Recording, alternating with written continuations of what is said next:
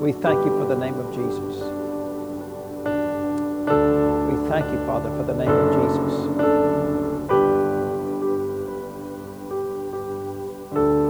Thank you, Father. Thank you, Father. Chris, if you could keep playing that for just a minute. You know, just in fact, this afternoon, just meditating on the Word of God. I was thinking about Isaiah 53, and of course we know these verses, but I want to read verses 4 and 5 here just real quick. It says, surely, I'm going to read it in the King James Version, surely he hath borne our griefs and carried our sorrows, yet we did esteem him stricken and smitten of God and afflicted. But he was wounded for our transgressions, he was bruised for our iniquities, the chastisement of our peace was upon him, and with his stripes we are healed. Of course, we have studied this passage many times. But just something the Lord just prompted me, and of course we know this, but sometimes, you know, He'll give you a revelation or an unction about a particular verse. And about verse 4, where it says that he hath borne our griefs and carried our sorrows, and that's really not a very good translation. It's King James, you know, and even some of the modern translations, they were hesitant to translate this correctly because in their opinion it would play right into those who believe in divine health. And so they were unwilling to translate it correctly. But the word griefs there really means sickness and diseases. So he has borne our sickness and diseases. And of course you can go over to Matthew 8:17 and see the New Testament translation of that, and it correctly brings out infirmities and sicknesses in Matthew 8:17. But it says our griefs, which is our sicknesses and diseases, and carry our sorrows. Well, that word sorrows there really should have been translated pains. And just with meditating on that, the Lord just prompted me that if he carried our pains, not only do we have a right to be free from disease, but we have a right to be free from just pain, just agony and pain. And, you know, a lot of times left to its natural devices, as our bodies get older, they will experience joint pain, muscle pains, just generic pains of some kind. And oftentimes we just live with those things. But the Bible says that he came to bear these, to carry our pains. And so we have a right to, according to his promise, it says, surely he hath borne these things. Surely he has carried our pains. If he's carried them, then there's no need or value in me carrying them. Amen? And so I'd like to pray for anybody today that is dealing with any pains. And it may not be due to any sickness or disease. I mean, if it is, it's still covered under the blood of Jesus. But we don't have to live in pains. Amen? We're not required to. We have a promise that says that he's carried these things. And so we can live free from this. Amen?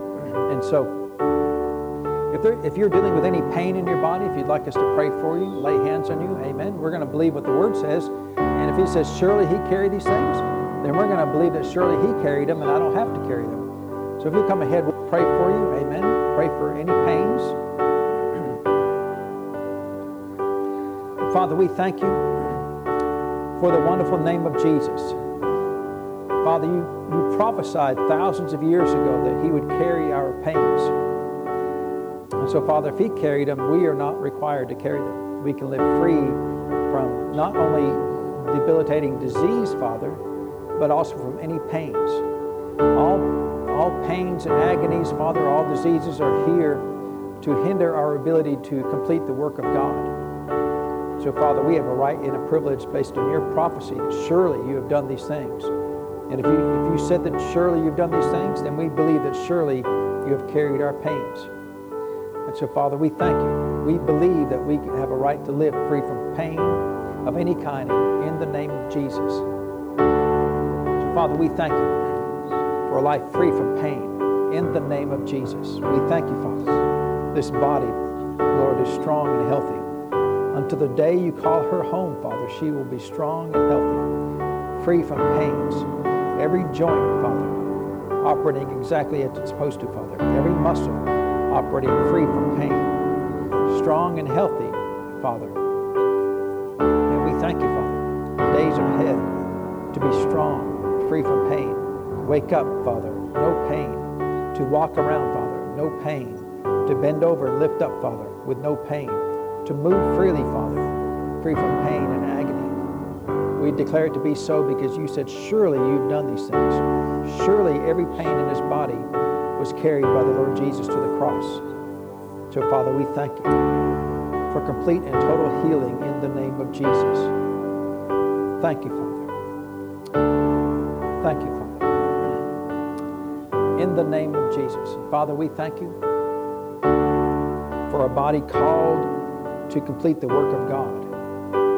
And Lord, I thank you that every joint in this body operates freely. Every finger, Father, every toe, every knee, every elbow, Father, operates exactly as it's supposed to, free from sickness and disease, Father. No pain in the feet, no pain in the legs, in the name of Jesus. Free, Father. Free to move about according to your plan, according to your will, to do that which you've called her to do. Free from pain, Father. We're not required to suffer in silence. We're not required to suffer, Father, to accomplish your will. We can accomplish your will free from every pain. Surely you have borne it, Father. Surely you have carried every pain. We believe it to be so, Father. Your word declares it to be so. And so, Father, it is so. We thank you, Lord, in the name of Jesus. In the name of Jesus, Father, free from pain. We thank you for that, Father. In Jesus' name. Thank you, Father. Lord, we thank you for your word that's so. Father, we choose to believe that it's so. And Lord, we'll never declare and nullify your word by declaring that as we get older, you just have to suffer. Father, there's nothing in your word that promises this. There's nothing in your word that says we must do that.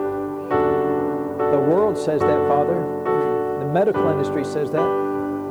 But your word says, surely you've borne these things.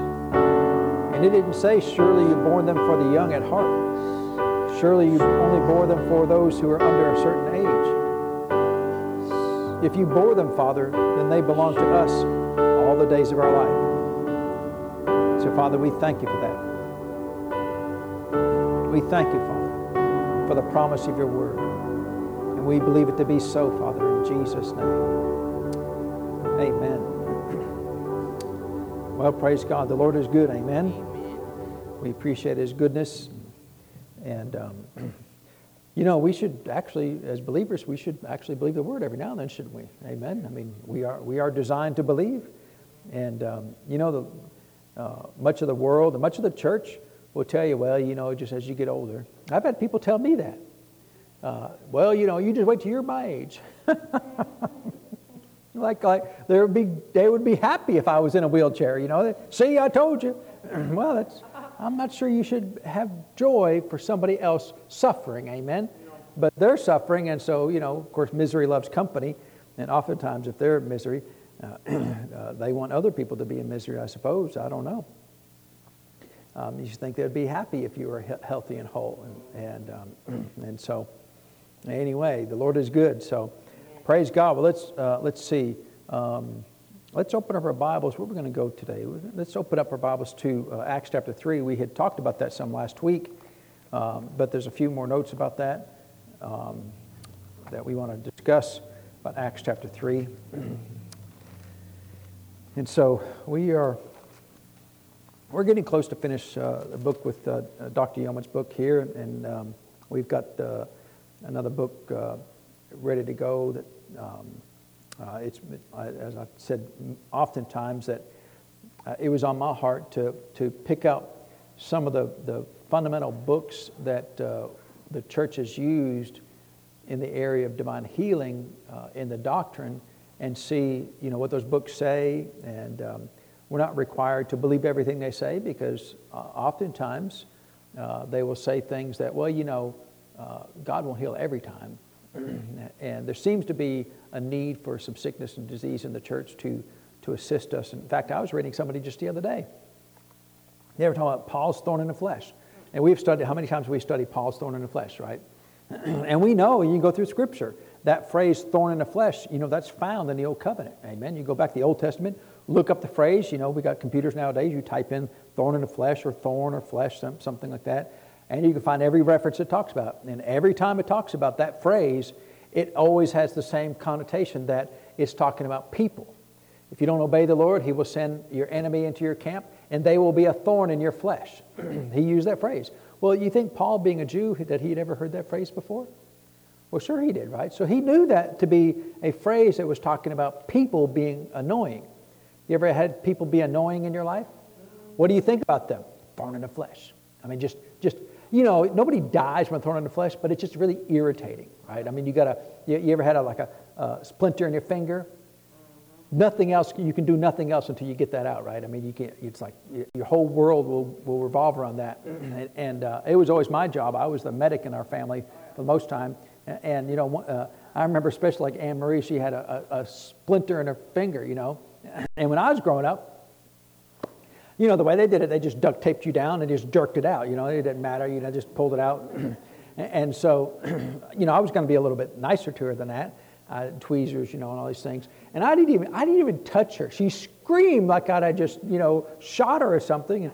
And it's like, scream in a minute. Scream actually, but just in her mind, she was very old at that time.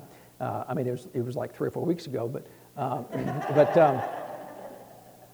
but in her mind, the thoughts of it occurring, it was too much for her to bear, right? And so, but that's what Paul said, a thorn in the flesh, right? In fact, we're talking about it. We'll come back to Acts chapter 3 here in just a minute.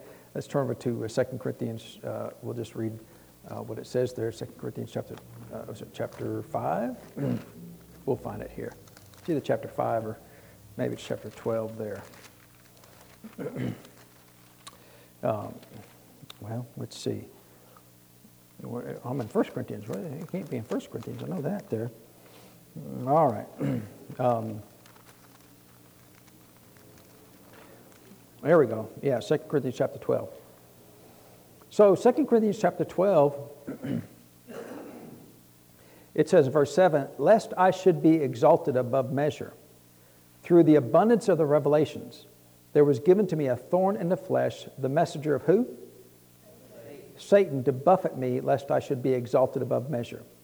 For this thing I besought the Lord thrice, that it might depart from me.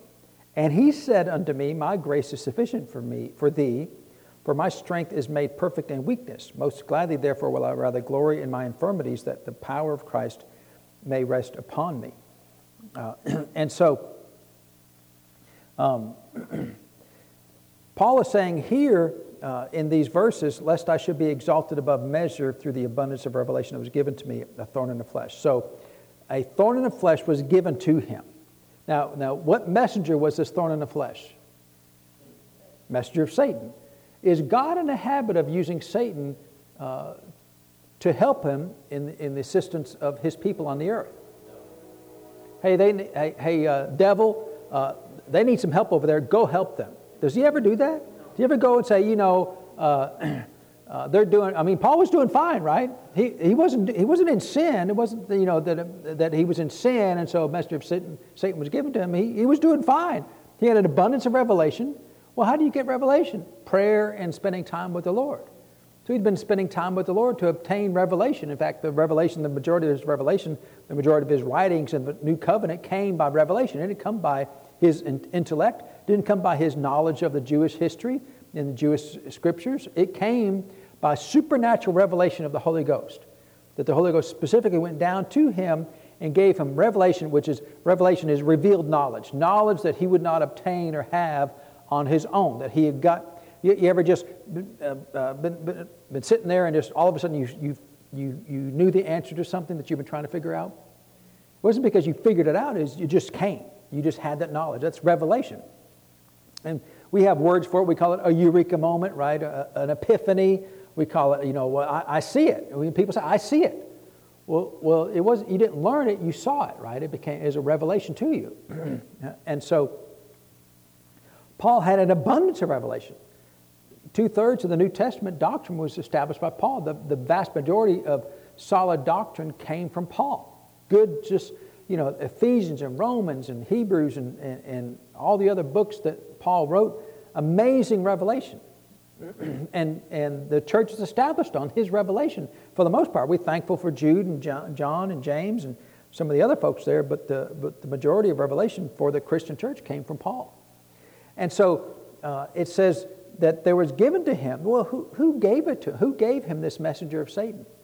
See, people say God did it, that it was sickness and disease. They pull out scriptures from Galatians and said that he had some kind of eye disease, and they just make it up because it never says he had an eye disease. It said one time, I think it was in the book of Galatians, it said that you all would pluck your very eyes out for me. Okay, that's kind of graphic, but that's just an idiom, means you do anything for me. You know, people say, I'd give the shirt off my back for you. Well, I mean, I would do that, but I'm really not going to take my shirt off and give it to you right now. I mean, if you really wanted it, we can go down to Goodwill, I'll buy you a shirt. I'd say that I'd give you my shirt off my back, but I wouldn't actually do that. I mean, it's a saying, right? It's a phrase. It's called an idiom. It just means that I would do anything to help you. And that's all he was saying was, people say, well, see, because besides that, what if they could do that? Here's my eyeball. What's he going to do with that? He's like, well, pop it in my eyeball and, replace. So because he said that, well, he had eye disease. And then they go over, I think in one of the verses says, see what a large letter are written to you. And they said, see, he couldn't even see, so he had to write them in large letters. It was really talking about the length of the letter, right? I mean, anybody written you a letter and it's 6 chapters long, like Galatians? I mean, it'd be like, there's a phrase, it's TLDR. Anybody know what TLDR means? Right? It's internet speak for it's too long, I didn't read it, right? People send you a text message, right? And you have to scroll. It's like, I'm not reading all that, did you get my text? Yeah. What did you do it? It was too long. It was too long. It would have taken me like a minute to read it. It's too long. I didn't read it. TLDR. Well, so that's what he wrote to the Galatian church, right? A long letter. But see, it says here that lest I should be exalted above measure. Now, how many times, of course, Jesus said it and James said it, right? They both said the same thing, that if you humble yourself under the mighty hand of God, he will what? Exalt you when? In due season, right? We know that verse, right? We all know that verse. And Jesus said, if you exalt yourself, you'll be abased. But if you abase yourself or humble yourself, you will be what? You'll be exalted, right? And so Jesus said you'll be exalted, right? James said you'll be exalted. Well, then is God opposed to people being exalted? Well, what does it mean to be exalted? I mean, does it mean that you'll be deified? We'll worship you, that we'll come down and bow down before you? No, it just means that you'll be elevated and be seen and be visible to the body of Christ. That's what, if you're in a crowd and you're trying to find somebody, when we go on vacations or something, we're in you go down to Disney World or something with 100,000 of your closest friends, and there's people everywhere. So I'm glad that my son-in-law is 6'3" tall, because I'm looking for him. I'm not looking for my wife. She's going to be below everybody, right? So I mean, she will not be seen. But I can see him because he's exalted. He's higher than everybody else, not in a sense of being more valuable than somebody else, but he is seen. And so, has the world seen the writings of Paul? Does the world know the name, the Apostle Paul? Even the devils, remember Acts chapter 19? Paul I know, and Jesus I know. Who are you? So Paul was exalted. He was exalted because of the revelation that he obtained by being humble. Do prideful people get a lot of revelation? They get a lot of revelation that they're somebody important, but that's not really correct revelation. Do prideful people get a lot of blessings from the Lord? No, humble people get a lot of blessings from the Lord. And so Paul received his revelation because he was a humble servant of the Lord. So he was doing what the Lord said, that if you humble yourself under the mighty hand of God, he will what? Exalt you in due season. We don't worship Paul. Anybody ever worship Paul? Oh, Paul, we pray to you. Did anybody pray to Paul? I mean, some Catholics might pray to Paul. They pray to everybody, but we don't pray to Paul, right? He didn't die for me. He didn't shed any blood for me. But he did obtain revelation on my behalf. to help me. Amen. And so who's got the most to gain by keeping Paul hidden from the world? Keeping Paul hidden and keeping Paul's revelation hidden from the rest of the church? Who's got the most to gain from that? Well, the devil does. Amen. If the word ever got out that we are redeemed, really? If the word ever got out that we are the righteousness of God in Christ Jesus, which Paul wrote to us, that we are the righteousness of God in Christ Jesus, if that word ever got out to people that, you're actually righteous. If the word ever got out that while you were enemies, Christ died for you and reconciled you to God. If that word ever got out to the whole world, the world would be changed. If the world would hear that and see that, then they'd be changed. So who's got the most to gain from keeping Paul hidden and making sure that all these letters, you think about a letter. Where's the letter that you got when you was 12? You have any idea where it's at? No, you have no idea where it's at. How in the world did these letters written to churches survive thousands of years and make it to us today? These were just letters Paul wrote on scrolls and parchment and then shipped, by boat or by courier, by land. There was no post office. You had to give it to Bob. Or not this Bob, but just, I used to say Bob, Fred, and Joe, but we got a Bob and a Fred and sometimes a Joe. And so you have to be careful about who you say now. But they just gave it to some guy, right? And go carry this and spend 3 months taking this up to the churches in Galatia. And make sure they get it. And then they get it, and then make sure you don't lose it. Well, anybody ever been to the church of Galatia? There's no church of Galatia today, right? It's several churches, right? Because there's a region. What about the church of Philippi? Is that church, do they have a pastor you go to, hey, where's that letter Paul wrote to you? I have no idea, right? It's not on anybody's shelf. In fact, we don't have any of the original documents ever. All we've ever had is copies of all these things. And somehow these made it to us all these years because God needed to exalt these words that Paul obtained through supernatural revelation on our behalf. And so it was given to him. It wasn't given to him by the Lord. And just the other day, I was reading after a minister, and they said, well, it was a messenger of Satan, but God allowed this to happen. God gave this to him to keep him from being exalted. Now, it wasn't sickness and disease. It was just people and being persecuted. So they had part of it right, but they said that God did not want Paul to be exalted. And yet God told us if we do what he says, we will be exalted. Didn't he say that? At least twice, amen? Out of the mouth of 2, 3 witnesses, let every word be established. Now, do we pursue being exalted? I want to be seen. I want everybody to know my name. No, that's foolishness, right? Because a humble person would never desire that, amen? I want to be known by everybody. And so Paul was not desiring of that, amen? You can tell because of the experience in his life that the Lord chose to grant unto him this revelation. All of these revelations that he gave to us. And so even though they had part of their doctrine correct, that, it wasn't sickness and disease, thorn in the flesh just means people are going to persecute you. And is God sending us persecution? Is God going to persecute you? I mean, if God sent the messenger of Satan, then God is essentially persecuting you. Well, is God persecuting us at the same time as telling us to go on all? God's not persecuting me. The devil's persecuting me. People are persecuting me. So, I just don't understand why that is, because literally the Word of God says that he desires for us to be exalted, that what he desires is that the revelation that he gives to us is seen by all men. And the desire that the Lord had for Paul the Apostle is that the revelation he gave to Paul would be seen by all men. That's Paul being exalted. We know the Apostle Paul. We're thankful for the Apostle Paul. And in that he's exalted. What about the Apostle? Barnabas was an apostle.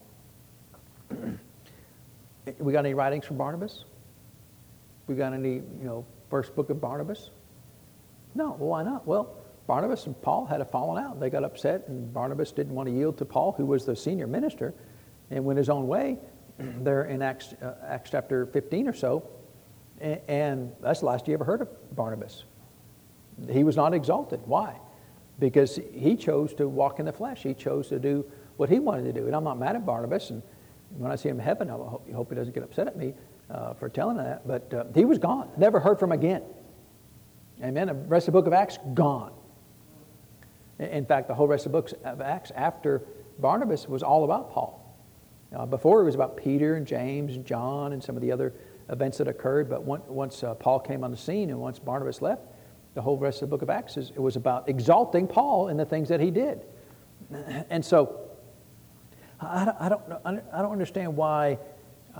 If the Word of God says that you'll be exalted in due season, then we should be fine with that. In the sense that, well, that's what it says. If that's what it says, then are we okay with it? Are we okay that the Lord says that He wants to exalt you? I mean, we have to be okay with it because He said that. Is that something we pursue? You shouldn't pursue that because that would be, you're going to get into pride really quick and then you're going to end up being unknown, right? If you get pride, you'll be unknown by the Lord and unknown by the people of God. But if you stay in your place where you're supposed to be as a humble servant of the Lord, He will exalt you. He will make you seen of men. People talk about Brother Hagin. Brother Hagin was in the ministry for 70 years or so before he passed away. For the first 40 years or so, 30 to 40 years, nobody knew Brother Hagin.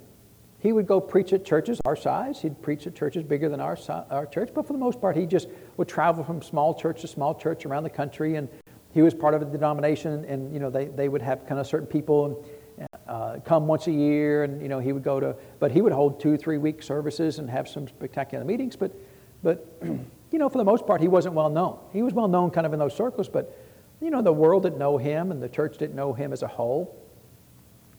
And then the Lord had some changes to make in his ministry. And even when he'd been in ministry for 30 years, he didn't have a secretary, didn't have staff, didn't have people to help him put books together or ship things out. He did it all himself. In his living room, didn't have an office, didn't have a secretary, didn't have people to do things. He did it all himself. But then later on, he started the Rainbow Bible Training Center and became world known. I mean, his books, he sold hundreds of millions of books all around the world. Hundreds of millions of copies of books and tapes all around the world. And people would go to him just amazed, Brother, where'd you come from, Brother Hagin? We knew you when you was preaching at these little churches and nobody heard of you. And now everybody knows you. Well, that's exactly what happened with Paul. If you go through the history of Paul, it says for many years he was in the wilderness just praying and seeking the Lord, getting revelation. Nobody knew he was there. We knew about him in Acts chapter 9, but from Acts chapter 9, there's, we don't know all the exact timeline, but somewhere between Acts chapter 9 and Acts chapter 13, he was just off for years by himself, getting revelation from the Lord. Nobody knew him. Nobody heard of him. He wasn't writing any letters. He wasn't praying for the sick. He wasn't being used of God with special miracles by the hands of Paul. Just, again, can you get into big trouble if you start pursuing being exalted? Sure, because Jesus said, if you exalt yourself, you will be abased, right? So if you're trying to exalt yourself, it's not going to be good for you. But if you just do what the Lord says, He will take care of that. Because He needs people that will press into His revelation and get information from heaven and from the Spirit of God to disseminate to the body of Christ. He needs people to do that. Everybody's not willing to do that. Everybody's not willing to pay that price. Paul was willing to pay that price, and the Lord said, okay, then I can use you. Some people, they want to be seen, and you hear what they have to say. It's like, well, that's really not even that good. I mean, who are you? Some people that are exalting themselves, and oftentimes people like that, what you'll find is the way they exalt themselves is come up with some crazy doctrine. Like the doctrine of extreme grace. Just live however you want to. God doesn't care. All your sins are forgiven. You do whatever you want to. He doesn't care at all. Well, who's going to go to those meetings? Everybody who likes to sin. Well, and then the meetings are packed. Well, then what's that tell you? Everybody in that likes to sin, right? Hey, come to our meeting. You sin. It's okay. God, He doesn't care. Does He care that you sin? Absolutely, He cares that you sin. Does He want you to sin? No, He doesn't want you to sin. Will He forgive you? He will forgive you, but it doesn't give you the right, the privilege, and the motivation to sin. You shouldn't be sinning. You should try to minimize that, and you should get to zero sin. It's okay to be a Christian who never sins. Amen. And so, I just thought it was interesting that somebody I'd read after for years said, well, the Lord wanted this to happen. The Lord wanted Paul to have a thorn in the flesh because he didn't want him to be exalted above measure. And yet, who do we read after most of the time when we read the New Testament? The Apostle Paul. I think he's been exalted, above measure, and all that just means is above the measure of his peers and the people around him at that point in time. And I think he achieved that in spite of the devil trying to hinder that. The devil was trying to hinder. We don't want this revelation getting out. We don't want anybody to know what Paul is finding out from heaven. It's going to ruin everybody. And you think about great men of God like Brother Hagin and Kenneth Copeland and Oral Roberts. The churches were telling Brother Hagin, hey, can you talk to Brother Oral? Can you have him quit telling everybody that God is good? Because that's ruining everything. And we're like, why don't you want him telling the church that God is good? Because if people believe that, they'll think that God is good, and we can't have that. We want people to fear God so that they'll stay in line and not do things that are wrong. If you think God is good, then you just go and sin all you want to. Is that really the way most people think? Oh, God's good, therefore I can go sin. Now, I'm sure some people are that way, but most people, when I think of God as good, I think, well, then he's worthy for me to worship him. He's worthy for me to serve him. If he's good, then he's worthy for me to give up my life for him and do whatever he wants me to do for him. That's when I think of God as good, that motivates me to want to serve him more as opposed to serving him less. Well, if you think God is good, you're going to live however you want to. If your goal is to live however you want to and sin all you want to, you might want to check up on your Christianity card to see if you're actually born again. You say, well, did I confess him as Lord? I mean, it's said right here, sign if you confess him as Lord, and my card's blank. Maybe you're not ever actually accepted the Lord Jesus. That's between you and the Lord, I know. But I don't think most Christians are trying to do that. I don't think most Christians are trying to get away with that. But see, and it was multiple pastors. It wasn't just one, multiple pastors. Hey, you got to get Brother Oral quit. God is good. Good. They're going to get the wrong impression of God, that he might actually be good. And yet the Lord said that the Lord is good and what? His mercy endureth forever. Multiple times in the Word of God. The Bible literally says the Lord is good. Well, if the Bible says the Lord is good, what should we say? The Lord is good. This is not rocket science, right? It's not really all that hard. And yet, even here, see, God didn't want Paul to be exalted. God 100% wanted Paul to be. He needed Paul to be exalted. He needed this word to get out. Because, if I wrote a letter to somebody, it'd be like, who is this? Who are you? Paul wrote a letter to somebody, it's Paul. It's Paul. And even after Acts chapter 9, when he got saved, first church he went to, hi, because they didn't have the internet, right? You couldn't do a background check anybody, but he'd show up and go, hey, what's your name? Glad to have you here today. My name's Paul. Actually, at that time, he'd say, my name is Saul. Oh, Saul what? I know some Sauls. Saul of what? Saul of, you're mumbling, son. What are you saying? Saul of Tarsus. Oh, you mean that Saul that's persecuted the church? We're not really comfortable you being here. Right? See, people knew his name in a negative way, but eventually they knew his name in a positive way. And so, number one, don't pursue being exalted. Amen. The Lord said, if you'll do right, I will exalt you in due season. Right? So if you're pursuing that, you're pursuing the wrong motivation. It's the wrong thing. But if you'll pursue the Lord, he'll take care of it in due season. Right? Some people, they never want to go through the due season part. They want to just, a lot of people want to be seen. A lot of musicians, for whatever reason, especially singers, I want my name to be known. Really? That's your goal? People to know your name? I mean, I want the devil to know my name. But, for Joe Blow over there to know my name, who cares, right? Oh, I know you. Wow. That makes me feel really important that you know my name. Amen? And so, anyway, it was just, let's stick with the Word. Let's read the Word and read it correctly instead of jumping to conclusions. Well, I've got a thorn on the flesh.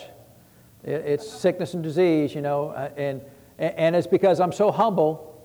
Really? Could I get a second opinion on that? Because, I've got a few areas that, you could really use some humility, right? But, and so, if that's the case, Tell me your revelation. What have you got that's so amazing in your revelation that you need a thorn in the flesh to hinder you from being exalted? What revelation you know? Well, God put sickness and disease on you. That's not revelation. That's the opposite of revelation, right? That's a lie. That's not even true. And so, what great revelation do you have that's so amazing, so spectacular, that it's important for the devil to keep that hidden? And then, once you tell me that, then I can tell you whether or not you really have a thorn in the flesh. Amen? It's probably just flesh, not a thorn in the flesh. It's probably just flesh, right? And so, we can deal with that some other time. So, I know we've dealt with that, and we didn't go through all the references, but if you go through all the references there in the Old Covenant, when you find out about the thorn in the flesh, you'll see that it was never, ever, not a single case of any kind of sickness or disease. It was always people, and it was always persecution. Well, did the Lord say that we would have persecution because of the Word? Sure. So the more Word you know, the more persecutions are going to come into your life. Yeah. And the more Word you know, hopefully, the more revelation of that Word that you have, and people will start taking notice. Because the church needs people with revelation. Amen? The church is full of people with information, but the church needs people with revelation. Now, information is boring. Amen? Information is, I can name the entire lineage of the kings of Judah. Wow, that's super impressive. I can't do anything with that, though, right? I can't get healed by that. I can't get saved by that. And so, there's a lot of Brother Randy calls it the informational church. We need a revelation church. Amen? We need the church to be full of revelation and not information. And whenever we strive for information, then we information and revelation are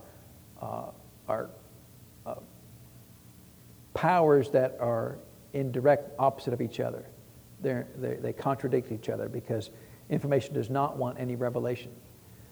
Because revelation will always dispel your intellect. And when it says that God is good, see, that's revelation. We can't have that, right? So, praise God. The Lord is good. Amen. The Lord wanted and needed to exalt Paul, and He did. He successfully exalted Paul. The world knows the name of Paul the Apostle. Most of the church, and I would suspect the majority of the world, has never heard of the Apostle Barnabas. Amen. And again, I'm not mad at Barnabas. Barnabas helped get Paul into the church, right? Because Barnabas had a great reputation, and he would introduce Paul. Well, he's with me.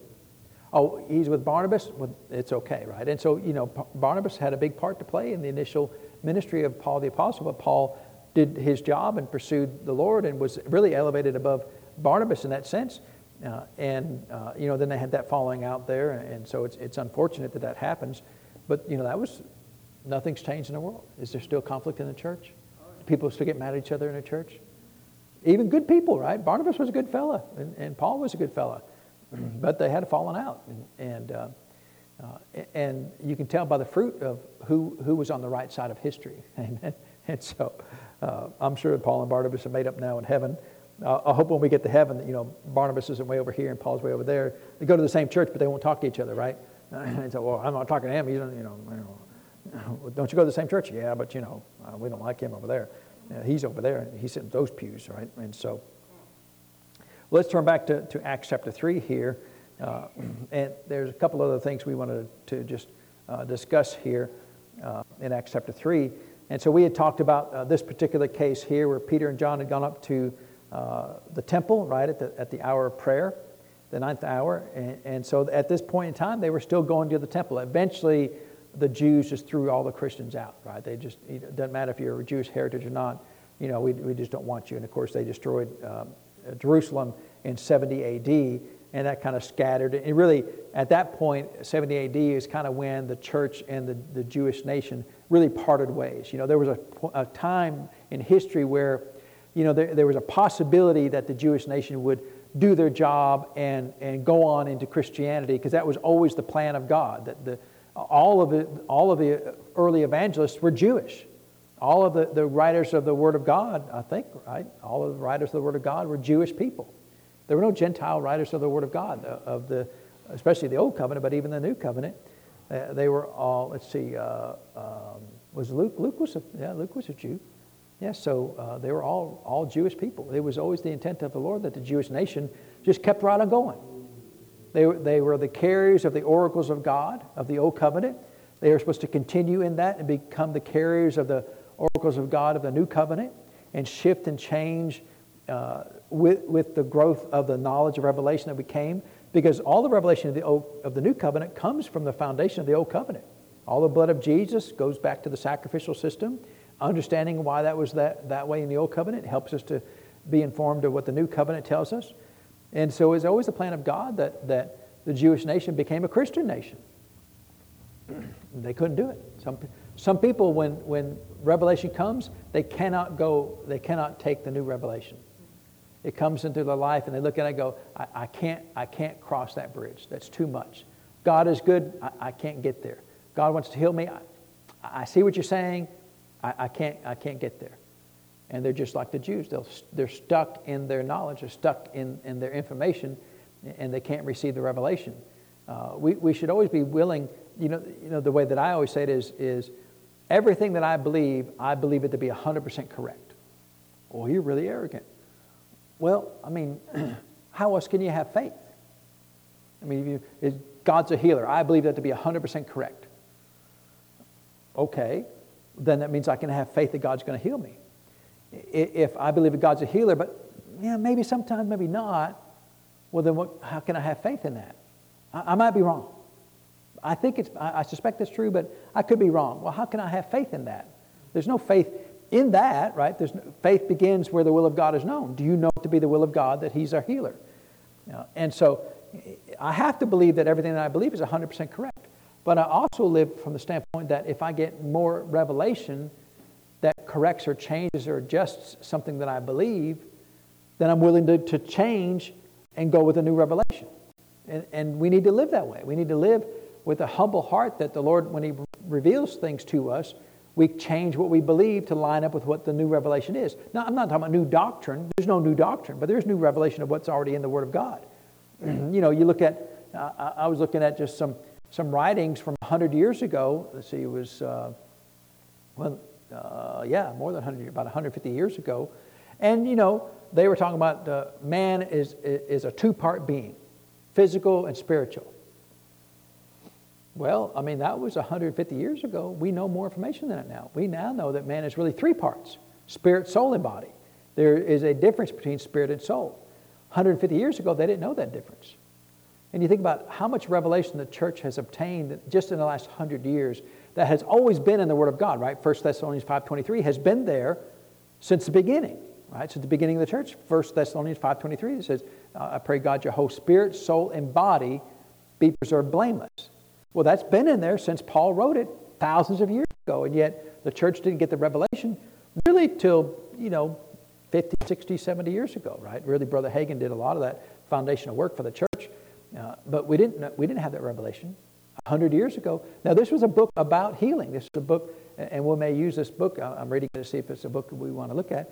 It's a book about revelation of healing, but they didn't have all the revelation. So if I went back in time and told this fella, a well-known author at that time, if I went and said, actually, it's not just two, we're three parts. We're spirit, soul, and body. Would he have been willing to accept that? I don't know. I don't know with the fella, right? So I don't know the answer to that question. But that's revelation that we have today. That's not new doctrine. That's been there since the beginning. Amen. It's not anything new. We're just looking at it and understanding, that's what that means. That's revelation. And so the revelation, we should believe that everything we believe is 100% correct until we get more revelation. Now, we shouldn't just ignore everything. Well, I already believe what I believe. I'm willing to listen to anything.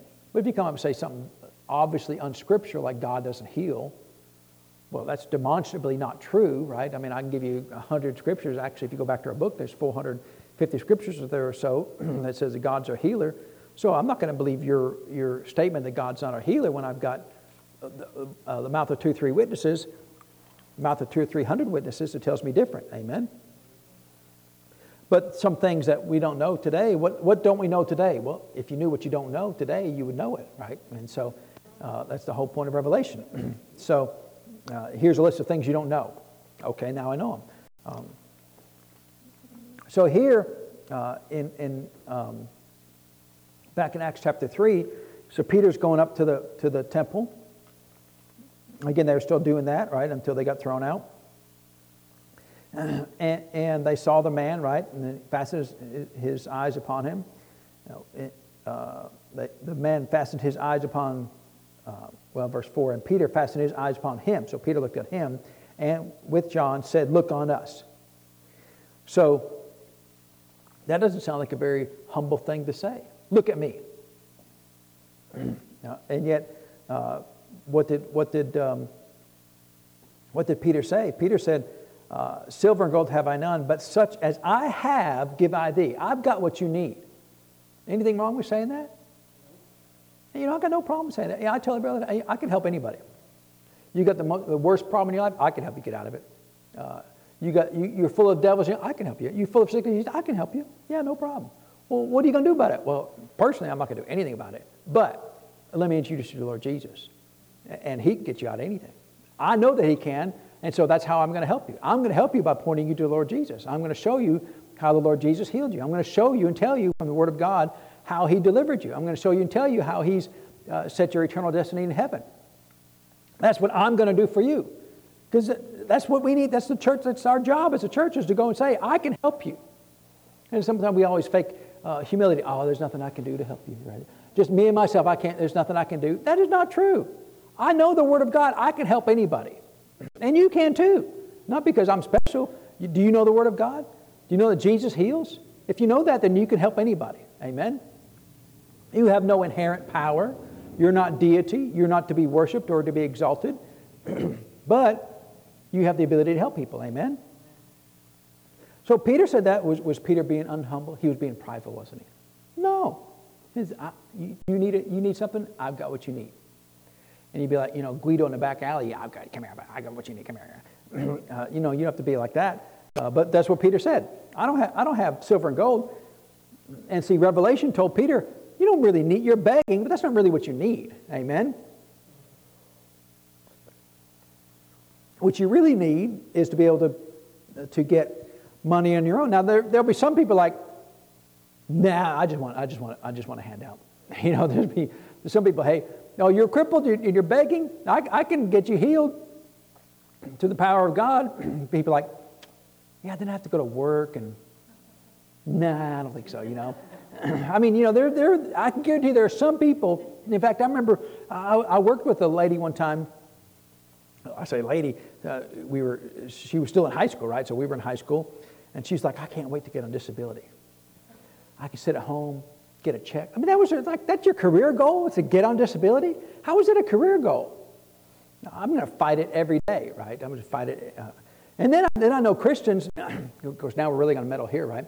I know Christians, I know this is going to be hard to believe. I know Christians who are on disability and will go work secretly without the government knowing them to get cash so they can stay on their disability.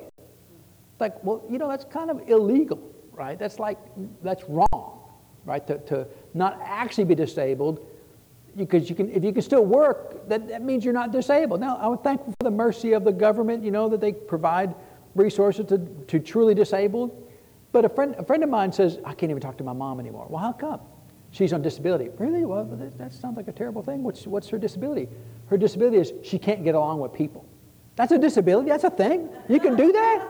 Where do you sign up for that, right? Is that are you missing a leg? No, I just don't like to talk to people. Oh, well, here you go. Here's your check, right? And so, hey, look, none of my business. But when a Christian does that, I got a little concern there, because number one, you're disabled, but you're not believing God to get healed. I mean, if you're really disabled, fine, get a check, but believe God to get healed, so you don't have to be a disability anymore. Well, I don't want to do that. I'll not get my money. Aren't you better off being healed?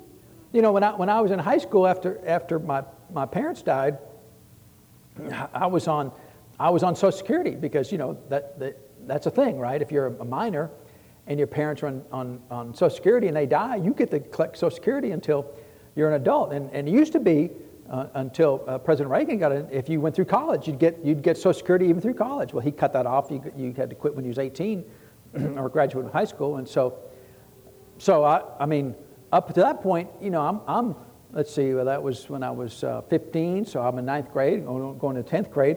So I go to 10th grade, I'm on Social Security. I'm the youngest Social Security recipient in the school, right? And so, but I'm collecting $305 a month. It got all the way to like $415 a month, right? I mean, for a child that had nothing growing up, like $0 growing up, getting $300 a month was like, I was like super rich, right? I'm buying yachts and cars, right? All kinds of stuff. And so I went to the guidance counselor. See, I was poor all my life growing up. We were always on the free lunch program, right? As you go once a week, you go to the guidance counselor. She'd hand you the 5 lunch tickets because you got free lunch, and then you're like everybody else. You go to lunch. Oh yeah, I got a meal ticket just like you do, right? But mine came from the lady in the office, and you had to buy yours, like a loser, right? And I got mine for free.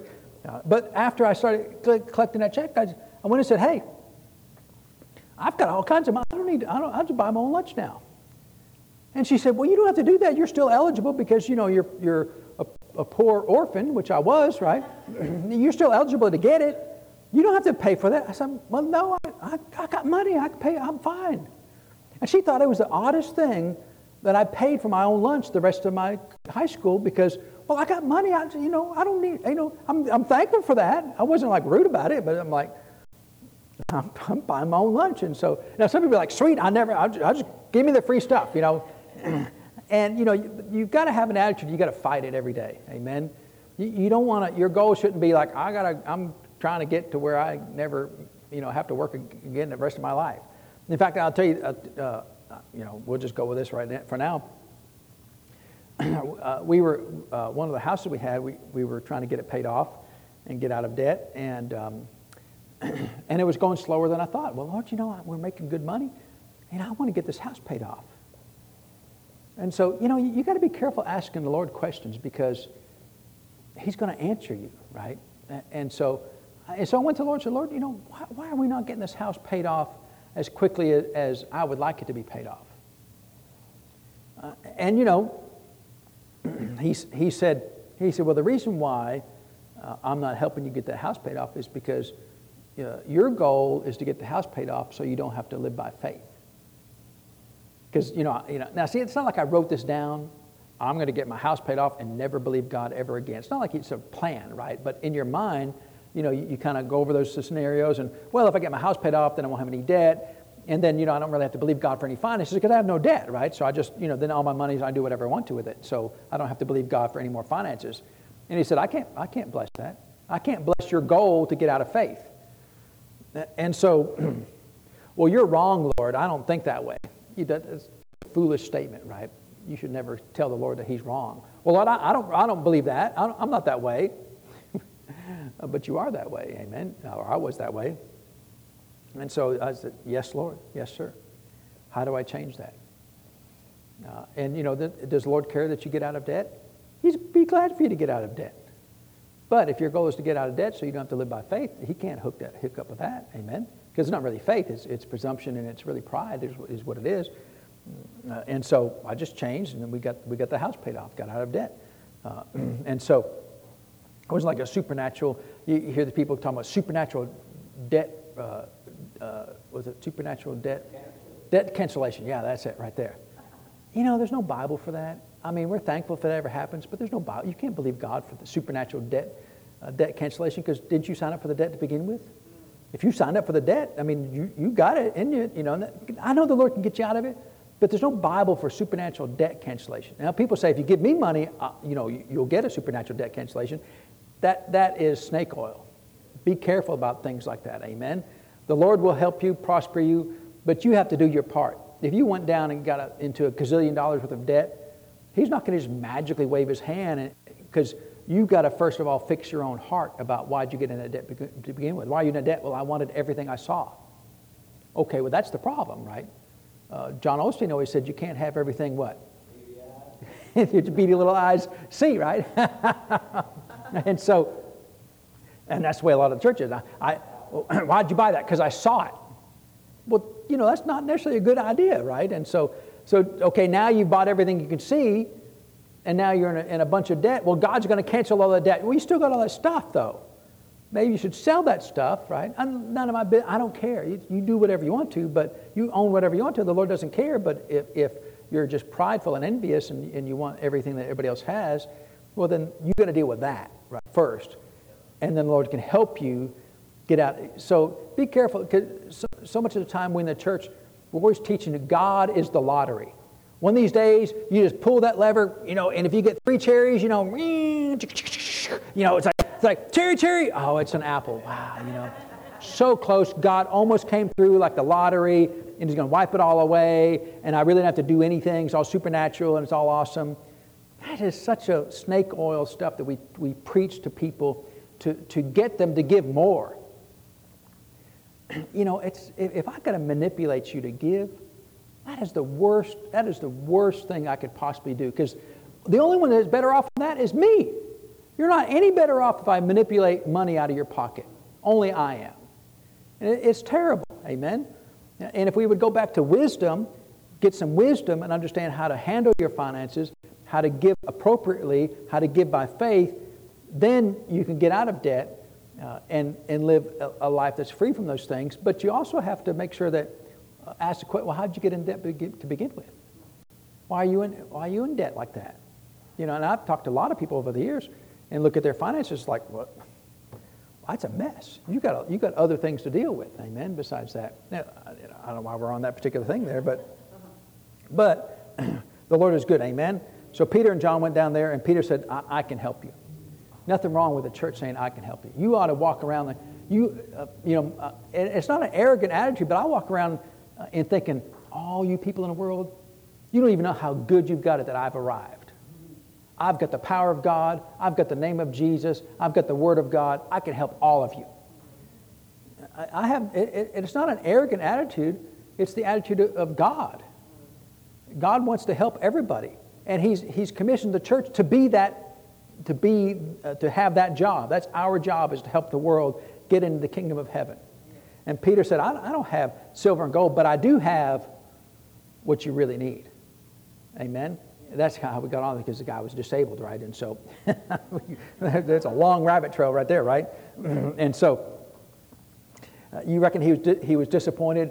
Man, I got to go back to work now. No, it says he was walking and leaping and praising God, right? He was the right guy to pick. Now, he may have been his buddy sitting next to him. Yeah, he's never getting off the ground there, because he doesn't want to go back to work. Amen. And so you got to find out your own motivations and do that. Amen. And so press in, fight it every day. Whatever it is, fight it every day. Lord, I'm not living this way. I'm not satisfied with mediocrity. I'm not satisfied with, I could go down and collect a free lunch from the school, but Lord, you've prospered over here. I'm just going to buy my own lunch. Amen. And then, but you're out money. I wasn't out anything. I was a person of faith. If the Lord says, then I can buy my own lunch, then I'm buying my own lunch. Just because I've got a loophole that says I don't have to, I'm not using a loophole if it's going to decrease my faith. If it's going to hurt my faith, I'm not doing it. Well, it's easier. Well, yeah, lack of faith is always easier in the short term anyway, not in the long term. And so we'll come back and look at some more of this next week, because we didn't get anywhere that we wanted to today. But it was good. I do appreciate the Lord showing us about Isaiah 53, and that He carried our pains. He carried your pains. You were not required to live in pain and agony all the days of your life. Amen? And if you ever think, well, I'm just older, you should shoot that thought in the head. Amen? Not a person who says that would be unkind. But in your own heart, if you ever think those thoughts or say those words, you need to bury those words and never say anything like that again. Amen? That is not true. The Lord desires and needs you to be well until your last breath on the earth, so that you can accomplish all the things that He's called you to do in this earth. Amen? If you're in bed, you are unable to complete the Great Commission. And that's not, we're not trying to disparage anybody who is in that case, obviously, but they need to have the hope that, look, this is not my lot in life to bear. This is not what I'm required to do and live by. I don't have to live this way. The Lord needs me to not live this way. The Lord needs, He's put you in the earth for this purpose, to be a blessing to humanity, to advance the kingdom of heaven. That's why you're on this earth. Everything else is secondary. And the only way you can do that is if you are well enough to do that. If you are unable to physically do that, then even though the commission is there, the call is there, you are unable to complete your call. So you're unable to do that which you've been called to do. And the only thing you're going to get measured for when you get to heaven is, were you faithful to do the things I called you to do? And if you say, well, Lord, I didn't feel good enough to do that. The Lord said, I really wished I'd had sent some scriptures that said that by his stripes you were healed. I should have done that. Take a note, Gabriel, take a note. Let's make a Bible 2.0 and tell them that I'm their healer. No, he already told us that, didn't he? Amen. So, a lot of times people will try to use excuses for saying why they can't do it.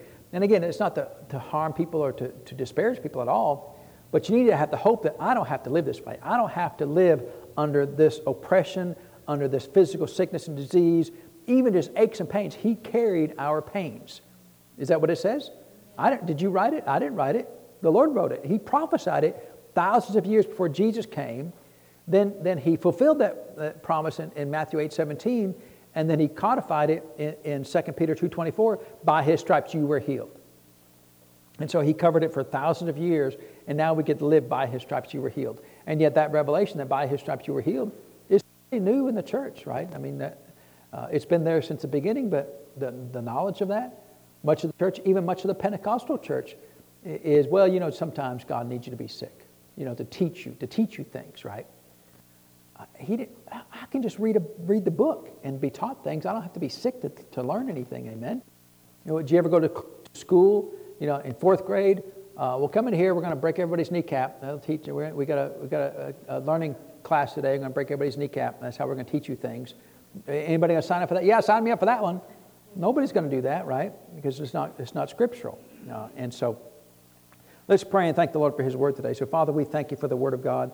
We thank you, Father, that we have a right and privilege to be healed, to remain free from sickness and disease all the days of our life, free from pains and agonies.